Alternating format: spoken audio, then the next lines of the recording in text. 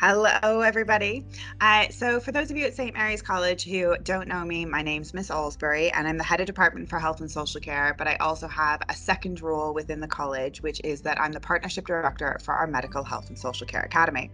And during today's session, we're going to be trying to be able to focus in on kind of how ethnicity and how race can affect healthcare, how doctors are trained, and trying to be able to really evoke a couple of thoughts for yourselves to really reflect on how you might be able to make a difference in your future careers or in the life that you lead.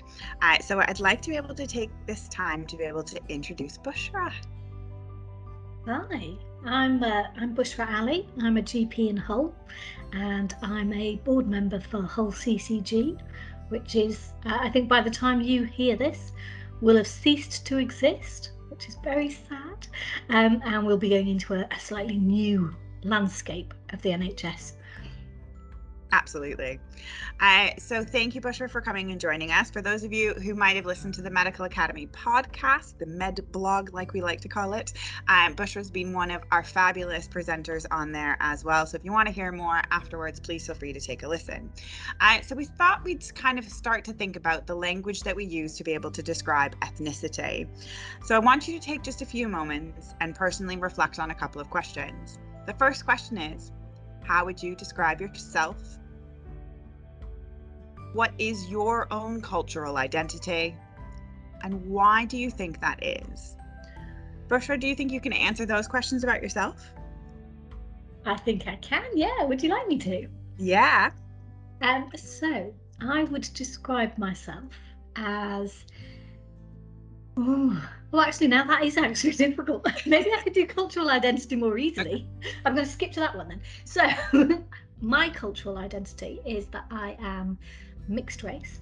I am half English and half Pakistani, and I've grown up in a Muslim household. And my personal household now is even more mixed because my partner is an Indian Muslim, but we are a Muslim household.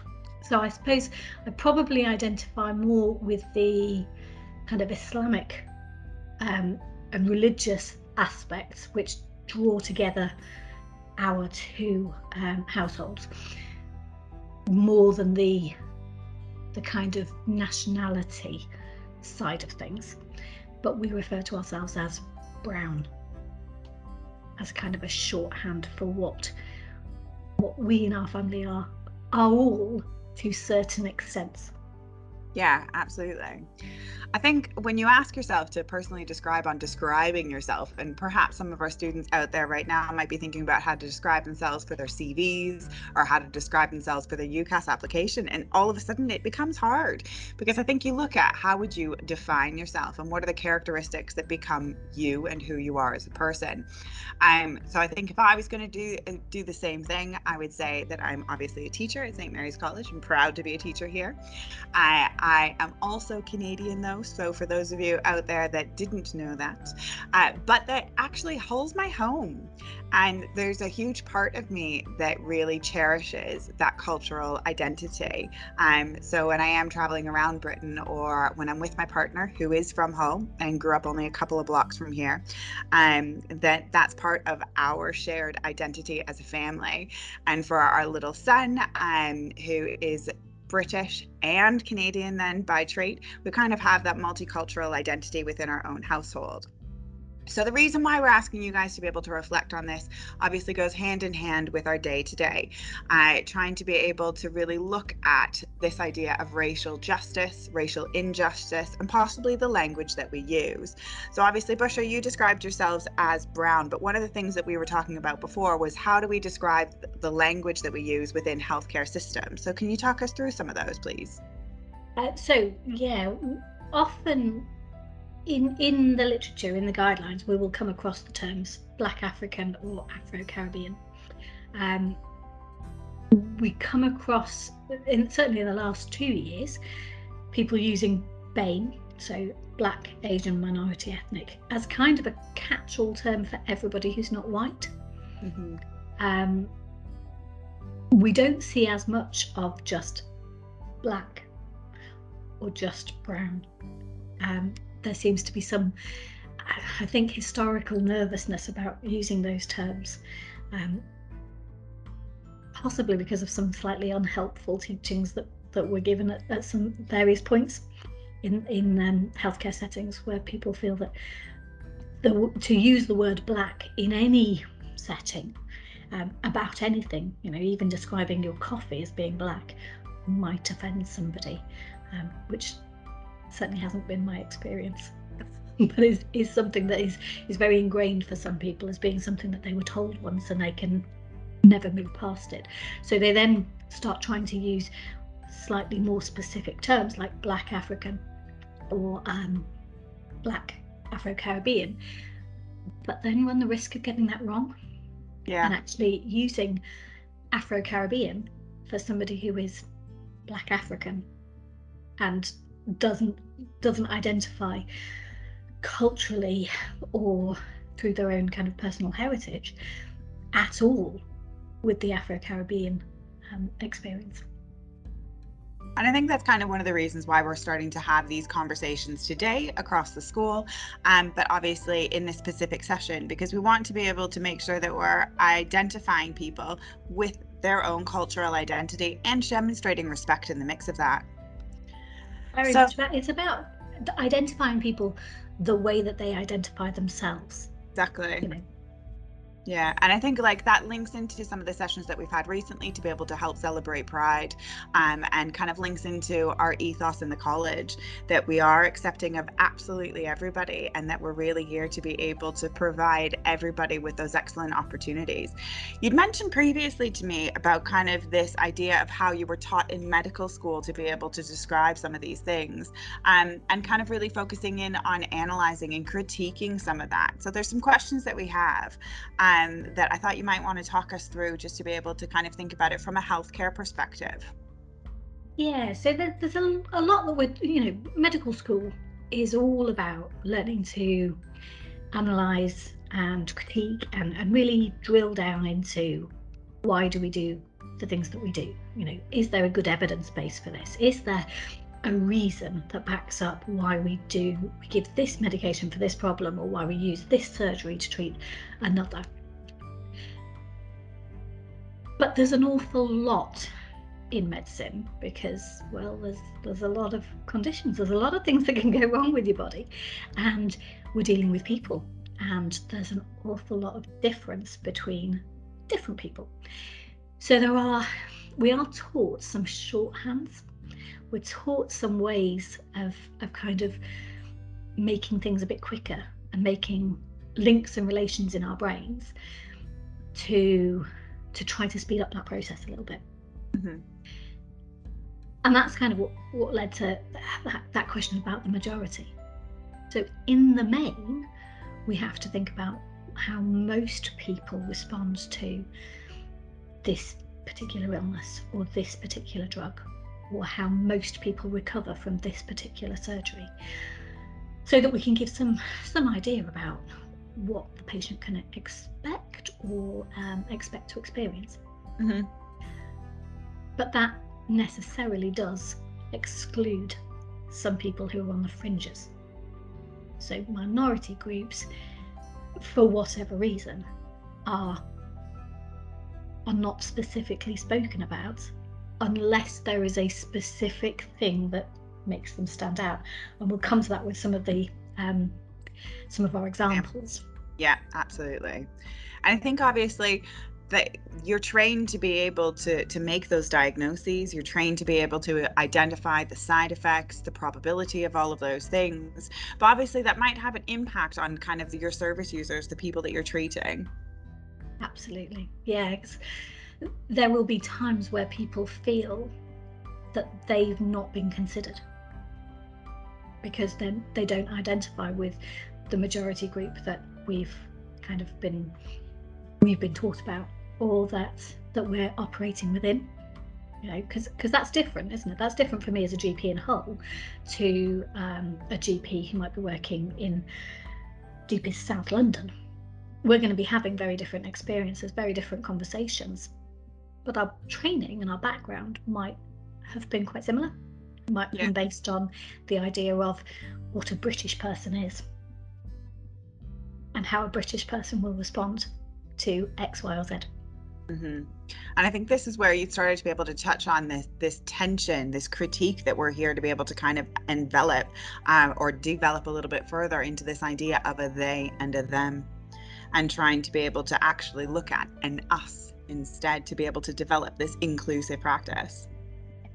Absolutely. Yeah. So for the rest of today's session, we're going to focus on 3 key areas of healthcare and how that this can be challenged to be able to support racial justice and inclusive practice of care. So the first one that we're going to have a quick conversation about involves the policies around providing care for hypertension or things like high blood pressure. We're going to look at how recognizing skin conditions has changed over the years and the resources that are there to be able to help support medical professions in that, as well as looking at some very stark pregnancy statistics, and then leading into a conversation that hopefully you guys can have further in your forum groups to be able to review and analyze and reflect on, and possibly even hopefully develop these into your poster competitions to be able to help support how we are capable of kind of treating everyone as we would like to be able to treat each other. So the first one there, Bushra, this is something that you kind of brought to my attention when we first started having these conversations after your first podcast recording. Yeah, so hypertension or high blood pressure is a really common problem in this country. It's a really common problem in general practice. It's something that we deal with on a daily basis. And it's one of the things which for at least 4 decades, we've just accepted that there is a bit in the guidelines about how to manage hypertension that refers to race. And it refers to it in a really offhand way, where essentially we talk about what the guidelines are for white people.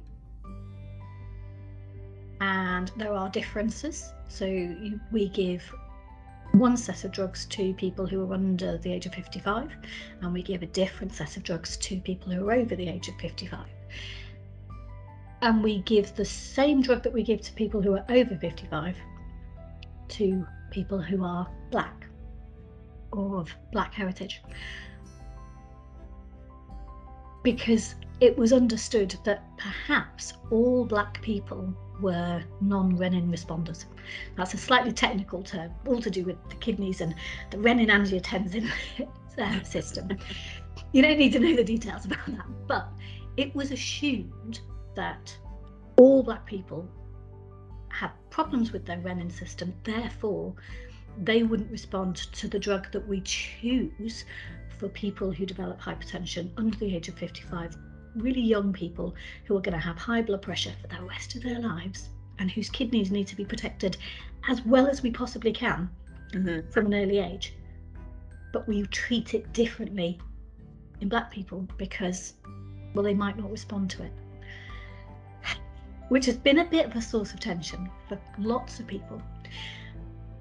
The little quote that we've put here is actually a step in the right direction, only made in 2019 after at least a decade of lots of people saying, but why? But why? Yeah. Shouldn't we give them a try? Shouldn't we allow Black African or an Afro-Caribbean person the opportunity to try the drug we would choose for somebody of an equivalent age but of white heritage? And if they didn't respond to it, we could change it, couldn't we? Because that's what we would do for the white person. Yeah. We'd put them on the drug. If they didn't respond, if it didn't get better, we'd change it. So this is a step in the right direction, because it's at least saying there's a drug that's similar, it's still not the same one, but there is a group of drugs that's similar but doesn't rely quite so much on the renin system, and we could use that because that might protect their kidneys in a better way. It's just a really uncomfortable thing. It's just really, really uncomfortable that we're doing something so totally different, not in order to be bespoke and to provide better treatment, but just through a nervousness. And when you read there's various books about racism that look at the genetic differences between different racial groups, and actually there's very little genetic difference. So how much of the idea that we have about people's Renin systems is based on their genes and how much is based on their phenotype, it's very difficult to know. But are we actually, through looking at phenotype, potentially keeping people away from treatments that could be more appropriate to them, more helpful to them, and allow them to live a longer, happier, healthier life with high blood pressure, just based on what colour is your skin? And I think ultimately we're looking at trying to be able to challenge some of those things in history and how that's being developed. And from what we know now, is there a better way to treat patients? Is there a better way to be able to provide person-centered care and individualized care that steps away from race identifiers and that looks at the person as a whole to be able to provide them with the right drug and the right treatment and the right medication, and that those can be adjusted, like you said? Absolutely. And that's the thing, the adjusting. So, what conversation do I have with a person about the options for managing their high blood pressure? Because it would be very easy for me to just go, that's what this says in the guideline. That's it. That's all I'm going to follow. But actually, can we educate people so that they, when they're having those conversations with patients, they can feel that they do understand it enough to offer the patient, we can follow the guideline, or we could do this. It's up to you, and we can come to that decision together. We can do what feels right for you, even if that means that you have to have a couple of extra blood tests and it's a bit more fiddling around and it takes us a bit longer to get the right drug. But we've done the right thing for you as an individual. Yeah. And providing them with that empowerment of choice to be able to help support them get the right level of care that they need. Absolutely. Thanks, Bushra. I really appreciate that. So the next one was this one, which when we'd spoken about it, I wasn't aware of. And so the question that I'd like to pose to everybody that is listening to this is, what do you notice about all of these pictures? What's the similarity between all of these pictures? And why would it be important that we take a moment to analyze and critique these?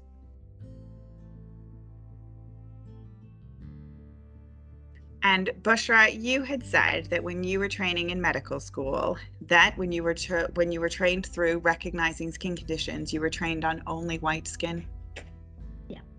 Yeah. So those images are from DermNet NZ, which is it's the site that we're all directed to. It's the site that all of our dermatology lecturers had always pulled their images from, if they didn't have their own images. Some of them did have very helpful personal library of pictures to show us. But something that I don't think I even realised when I was at medical school was that they were all white skin. Absolutely all of them. I trained in Leeds. If we saw personal library pictures, they were pretty much white skin. Mm-hmm. If we were looking at these resources, it was white skin. We were taught how to recognise the way that the skin changes in various different skin conditions and in cancer on white skin, because that's what is normal in this country. But we weren't taught how to specifically spot differences on black and brown skin. We were equipped with some words, so things like macular and papular, which means raised or flat.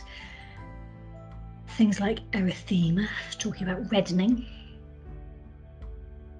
And we can sometimes use those words when we are describing any skin. But actually, there are skin conditions which appear different. Erythema doesn't necessarily look like redness on very, very black skin. Mm-hmm. It appears different. I think this is where, when we started to have this conversation, it was, why is this concerning? And it is because, like you said, if you're being taught with a majority, and rather than analysing and critiquing that, given an opportunity to be able to see it in minority circumstances, that can be quite concerning in terms of providing patient care or providing the correct diagnoses. Yeah, and you know, one of the most awful experiences is when you suddenly are looking at somebody's skin because they have come in with an itchy skin condition, and you're looking at it and going, I don't know, because I've never seen an image of this. I think it's X, but have I ever seen an image of what that looks like on this particular shade of skin?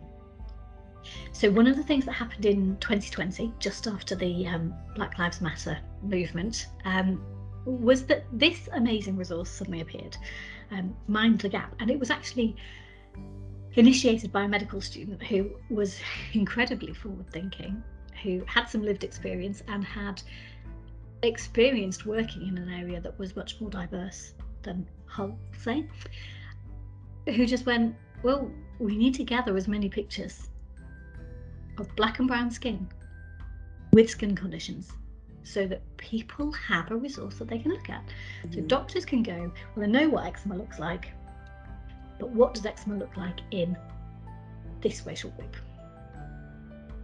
And it was completely mind-blowing, because there were so many people who had never thought that they didn't have that resource, and who looked at it and went, oh my goodness. There have been a handful of times in my life where I've thought, I just don't know, and I haven't known where to go, because trusty DermNet NZ doesn't cater to a less than white population. So this generated a lot of discussion, and there were lots of people who were really, really grateful that it had appeared. And equally, there were lots of people who were just really sad that nobody else had ever thought of it. I think that's one of the reasons why we're having these challenging conversations today, because we do need to look ahead to the future, and we do need to look at what exists, and then we need to be able to look at how can we make that better. And obviously, creating such a resource, like you said, has had a massive impact on medical practice and has absolutely changed the way that doctors are able to then provide more person-centered care and better healthcare, to be able to recognize some of those conditions, which could be quite serious quite early on. Absolutely. Yeah, you know, particularly things like spotting a melanoma, which in fairness can be, so some of the skin cancers can be less common in black skin because of the increased melanin in the skin, but it does happen. And if it's that much more difficult for you to spot on your own skin, and then for your doctor to actually recognize as being, that's not the way that your skin is meant to look, and actually that could be a sign of, and make a referral and then give you the opportunity to have it removed, then you're going to have a poorer outcome, because it's going to be larger, you're going to lose more skin in having the area taken away. And the longer that you have something like a melanoma, the more chance there is that it's going to spread, and it's the spread that kills. Yeah. I think we've got some pictures of some we do. nails, haven't we? This was the introduction that I took from the actual website to be able to review this. There is more and more literature on the need for medical students to address the equality and diversity agenda in order to ensure that future doctors can effectively treat the diverse population in the UK. The COVID-19 pandemic has highlighted how marginalised, and particularly the BME communities, have poor health outcomes. If medicine does not decolonize its curriculum and teach students to recognize signs and symptoms on darker skin tones, there will be delays in diagnosis or misdiagnosis. As a result, as offering images of conditions on black and brown skins frequently omitted in textbooks, we've also looked at language descriptors that often assume the patient is white. And I think that goes right back to obviously the initial conversation that we've had with reference to hypertension and the documentation on policies to provide medication. It looks at that bigger, broader agenda that actually it's the reason why we're having a day like today at the college, to be able to look at racial justice and how can we best support that in the future going ahead, not only with the language that we use, but also the way that we can provide in a health and social care system better patient-centered care. So as an example, this was one of the pictures that was there in order to be able to help support what different conditions can look like. Yeah, and this is a really important one, because actually spotting melanomas that are appearing under the nails, it's a different way of it presenting anyway compared to how it presents on the skin, but it looks different on black nails. Black nails look different anyway, so actually knowing that when you've got a dark line, that could be something that you need to be quite concerned about, and you need to be referring, rather than going, well, is that just what your nails look like? I don't know. It's so important, because otherwise, what are we doing? We're delaying diagnosis. We're potentially creating worse outcomes. Thank you. So the next one was something that, again, in our conversations initially, I was quite surprised about. And I'd found this article from The Guardian when I was pulling this together to be able to kind of highlight this, and just talking about pregnancy and brown and black heritage and how that can affect things.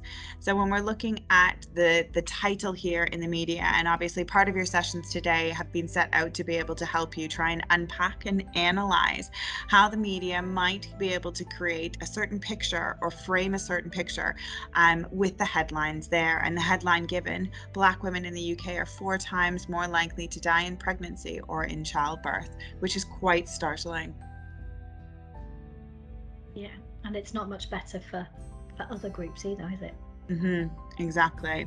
So in the next slides, we're going to show you some clearer statistics to be able to kind of critique this, analyze this, and lead us into a further conversation about where we can go from here.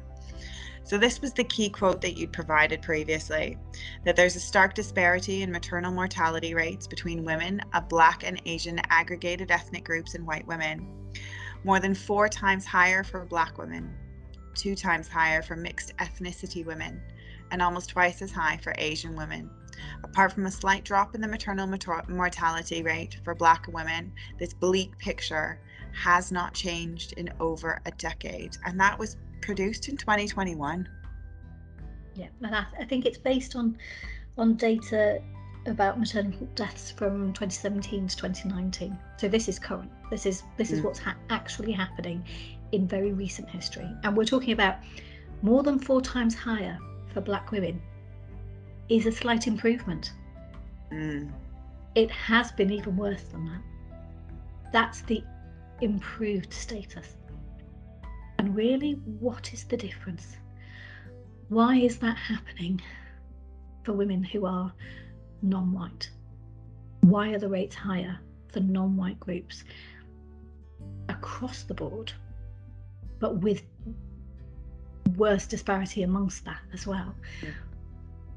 When these are women who are living in the same country. This is all happening in the UK. This isn't Black women or mixed ethnicity women or Asian women who are living in villages or living with, without access to clean water or anything like that. This is women living in the UK, all living in the same kind of employment status, living with the same benefits available to them, same sanitation. What's the difference then? And at the moment, all we've been able to put our fingers on is colour of skin, cultural identity.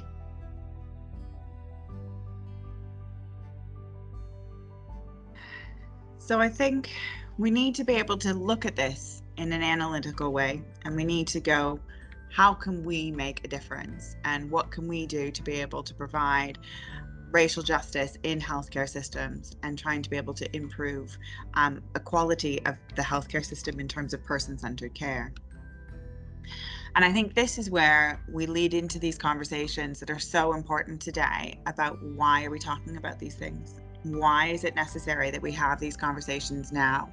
Regardless about whether you think you may or may not be going into a health and social care career in the future, why is it still pertinent for you as the individual living in such a culturally diverse country as the UK?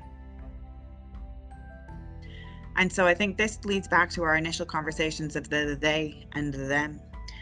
And looking at how can we challenge those conversations and the changes that we might need to be able to make to be able to kind of help support all service users, ensuring access to equal healthcare outcomes. And sometimes it's making real changes that feel odd because they're not the change that's the best for the majority. You know, so sometimes we are talking about actually what kind of reasonable adjustments are we going to need to make? What do we need to do that is very special for this group of service users? Mm-hmm.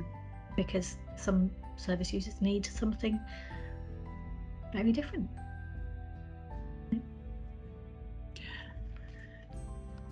And so I think this is where we started to have this conversation of like actually challenging this victim blaming conversation, that it's their ethnic differences, it's their cultural identity that means that they can't access those services. And instead of changing and challenging that narrative, trying to be able to focus in on, is there something that we could do differently to be able to ensure everybody has full access and to recognize those ethnic differences, and therefore changing that conversation from us versus them.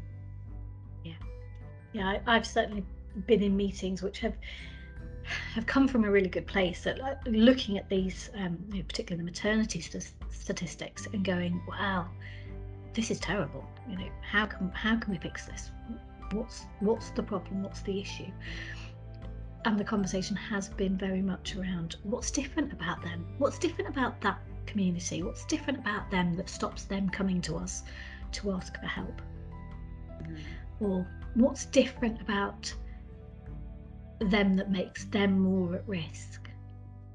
And I just think that it's really dangerous, because actually there are lots of examples of women from minority ethnic backgrounds who have gone to healthcare services, have contacted maternity services, have been going through the entire process, and still had a poorer outcome than somebody else who is white.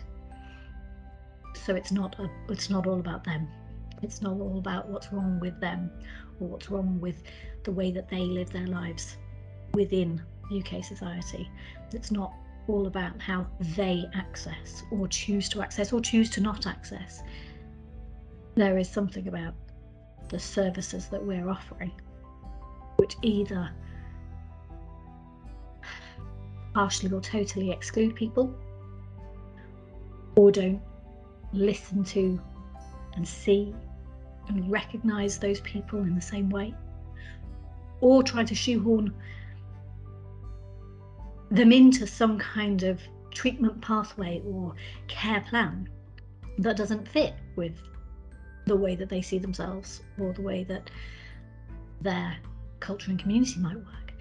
We don't know what it is that's going wrong yet, and we need to get to the crux of actually what is it that is different, and how can we change what we offer so that it is something that can be accepted, will be accepted, is of value, and improves outcomes.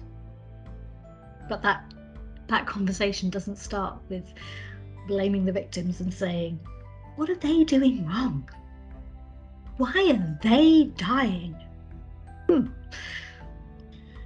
I think that's the whole point, isn't it? That we should be in a position where we can have challenging conversations, where we can challenge and look at these statistics and say, there's something that's not right. Oh, apologize, just the school bell here. We're okay. And that we need to be able to make a difference in order to be able to improve those outcomes across the board, and change that narrative, change that language, change even perhaps just the way that we actually look at the statistics and how we then go about that research. And I think you're right. We mentioned that sometimes it might feel a little bit uncomfortable having those conversations, or feel a little bit uncomfortable doing things differently, but that actually by doing things differently, by talking about it, by being open, and by being probably a little bit vulnerable in those analyses, that we're capable of seeing something new and helping to be able to provide something even better than what we currently have. Yeah, I think it's really important that I don't really think that there's anybody in healthcare who doesn't want to do the best for their patients. It's just that sometimes we've not been well equipped to do the best for all of our patients. We've been well equipped to do the best for the majority. And there are groups that we maybe haven't thought about, or that everyone who's taught us and everyone who's written our guidelines has not thought about. So being kind of really careful to have that conversation in a gentle way that is positive and is just looking for how can we improve. You know, nobody is saying that anyone is deliberately killing Black women when they're trying to have their babies. No. But it is happening. And if we don't look at that, it will carry on happening. I think it's looking at it, like I said, from that vulnerable perspective, not to be able to place blame on anybody, because I think you're very right. Anybody that's going into a health and social care career is there because they want to be able to make a difference and they want to be able to help, and really trying to be able to say it's okay to take a step back and kind of look at the training and look at what's needed and look at it in a new way to be able to ensure that we're always trying to be able to improve those outcomes. So when we were speaking previously, we were talking about the workforce race equality standard. Can you tell us a little bit more about that? So this is a slightly different way of looking at race in healthcare, and it's more about the workforce. So we know that we have issues around kind of the care that we provide to patients, and how racial injustice plays a part in that. But we're also becoming increasingly aware of episodes and instances of racism within the NHS workforce as well. And this is health and social care. There have been various surveys that happened over the last couple of years which have revealed that actually lots of people working in healthcare, including doctors, have experienced racism, and they've experienced racism from their patients, they've experienced racism from their colleagues, they have experienced racism from external bodies like the General Medical Council and colleges. So they have found that their careers have been either stopped or slowed or manipulated by the system purely because of colour of their skin or the race they most identify with. And it's just incredibly disappointing, because I think most people look at doctors and think, well, that's a good stable profession, it's relatively well paid, it's very equal in some ways. You know, there isn't a huge difference between a male doctor and a female doctor. But there are huge differences between a white doctor progressing through training without any real blips and anybody who's non-white, particularly if they've trained internationally. They are much more likely to be to receive patient complaints. They're much more likely to have complaints made about them upheld by their colleagues, and they're much more likely to see complaints either by patients or by colleagues about professional conduct escalated up to bodies like the GMC, and then they're much more likely to be struck off. Apologies for the bell again. I think those are quite startling facts to be able to suggest that in such a highly professional environment that there can still be some quite significant challenges that are experienced. For those students that I teach, I might have shared this story because we do a unit called Equality, Diversity and Rights, or Equality, Diversity and Inclusive Practice in our sixth form health and social care curriculum. And they really try to be able to teach students the ability to critique and analyze, and in order to be able to know what person-centered practice would look like going in there and how to be able to best support those individual rights. Canada is incredibly multicultural, and it's always been something that's really, really highly celebrated. So growing up, there were lots of different ways in which all of my schools kind of celebrated cultural diversity. And it wasn't until I actually came to Hull to be able to study at Hull University, and I was out with two of my housemates. One was from Taiwan and one was from China, and we were in Beverly. And somebody had purposefully bumped into them and then said a racial slur. And I was quite startled by that. Now, this was years and years and years ago, but I do think racism exists, and it exists today. Even because of my own accent, I've been challenged about that in town previously. And I found that really, really startling and quite challenging to be able to cope with. So I think one of the reasons why we're having these open discussions today is to be able to challenge that those instances shouldn't be happening, and that we need to be able to put a stop to that.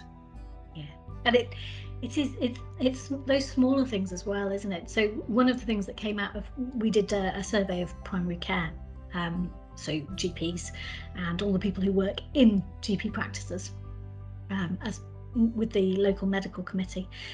And some of the things that came out of that were those massive, shocking things about, complaints upheld, hauled up in front of the GMC. This was an awful experience.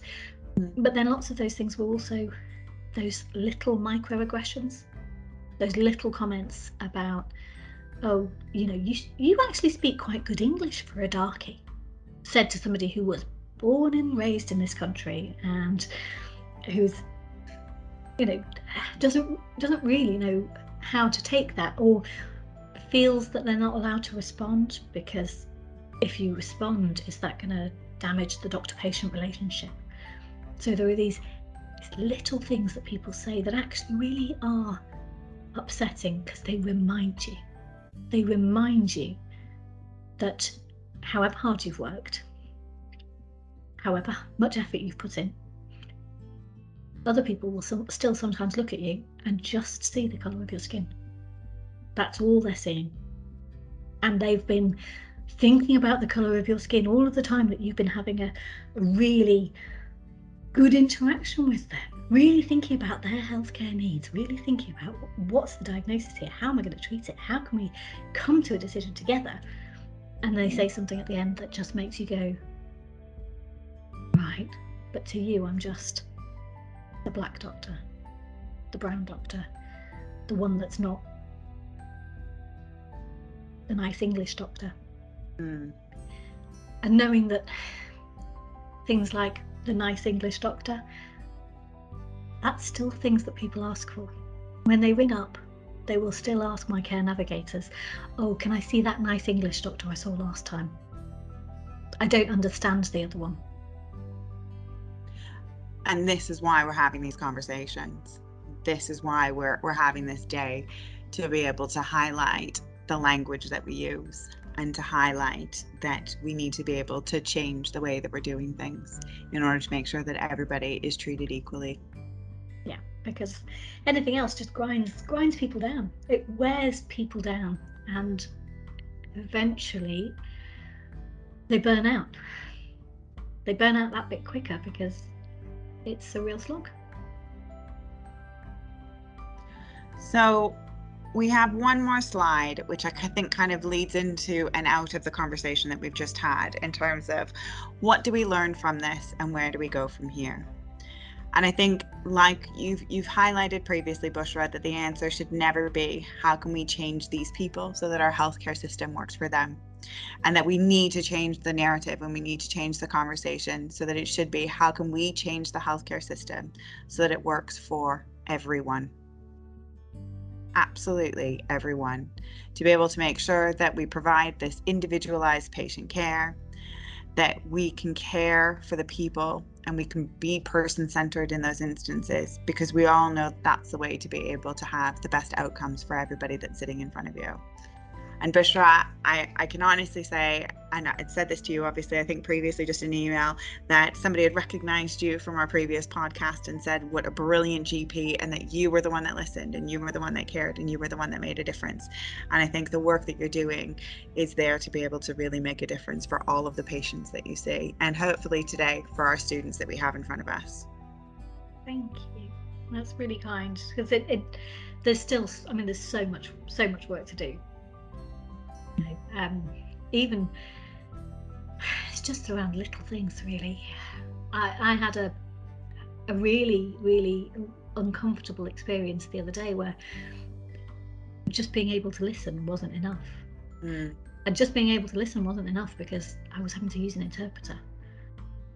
And actually the difference and the barrier that creates, stopping me using my very carefully selected language and my mirroring techniques that I would use with somebody who is struggling with mental health, and having to go through this other person and go, this is really hard. This is really hard for me, okay? Because I can only experience what this is like for me. And it was really hard for me as the doctor.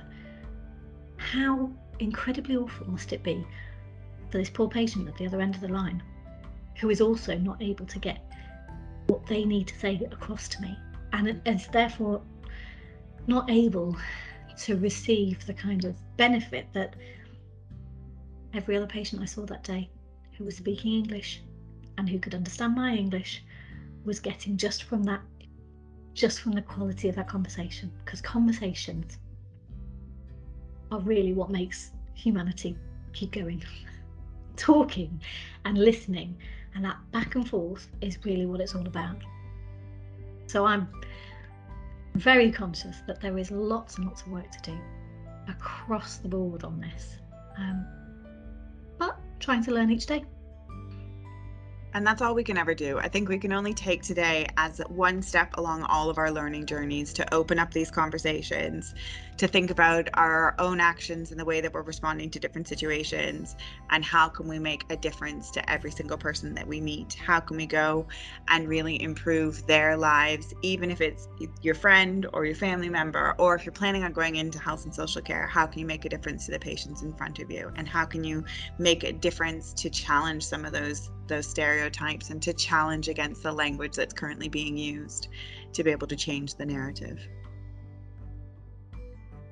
Well, Bushra, I'd like to say thank you on behalf of St. Mary's College today for joining us to be able to kind of discuss some of these really challenging topics. For our form tutors out there, we'd encourage you to be able to go back and try and look at some of these questions that are posed throughout this presentation and discuss amongst yourselves maybe just 3 things that you think that could make a difference to be able to make sure that everybody in your form group or everybody that you come in contact with throughout your days really knows that they themselves as that individual is respected. Thank you so much, everybody, for listening. Thanks for having me.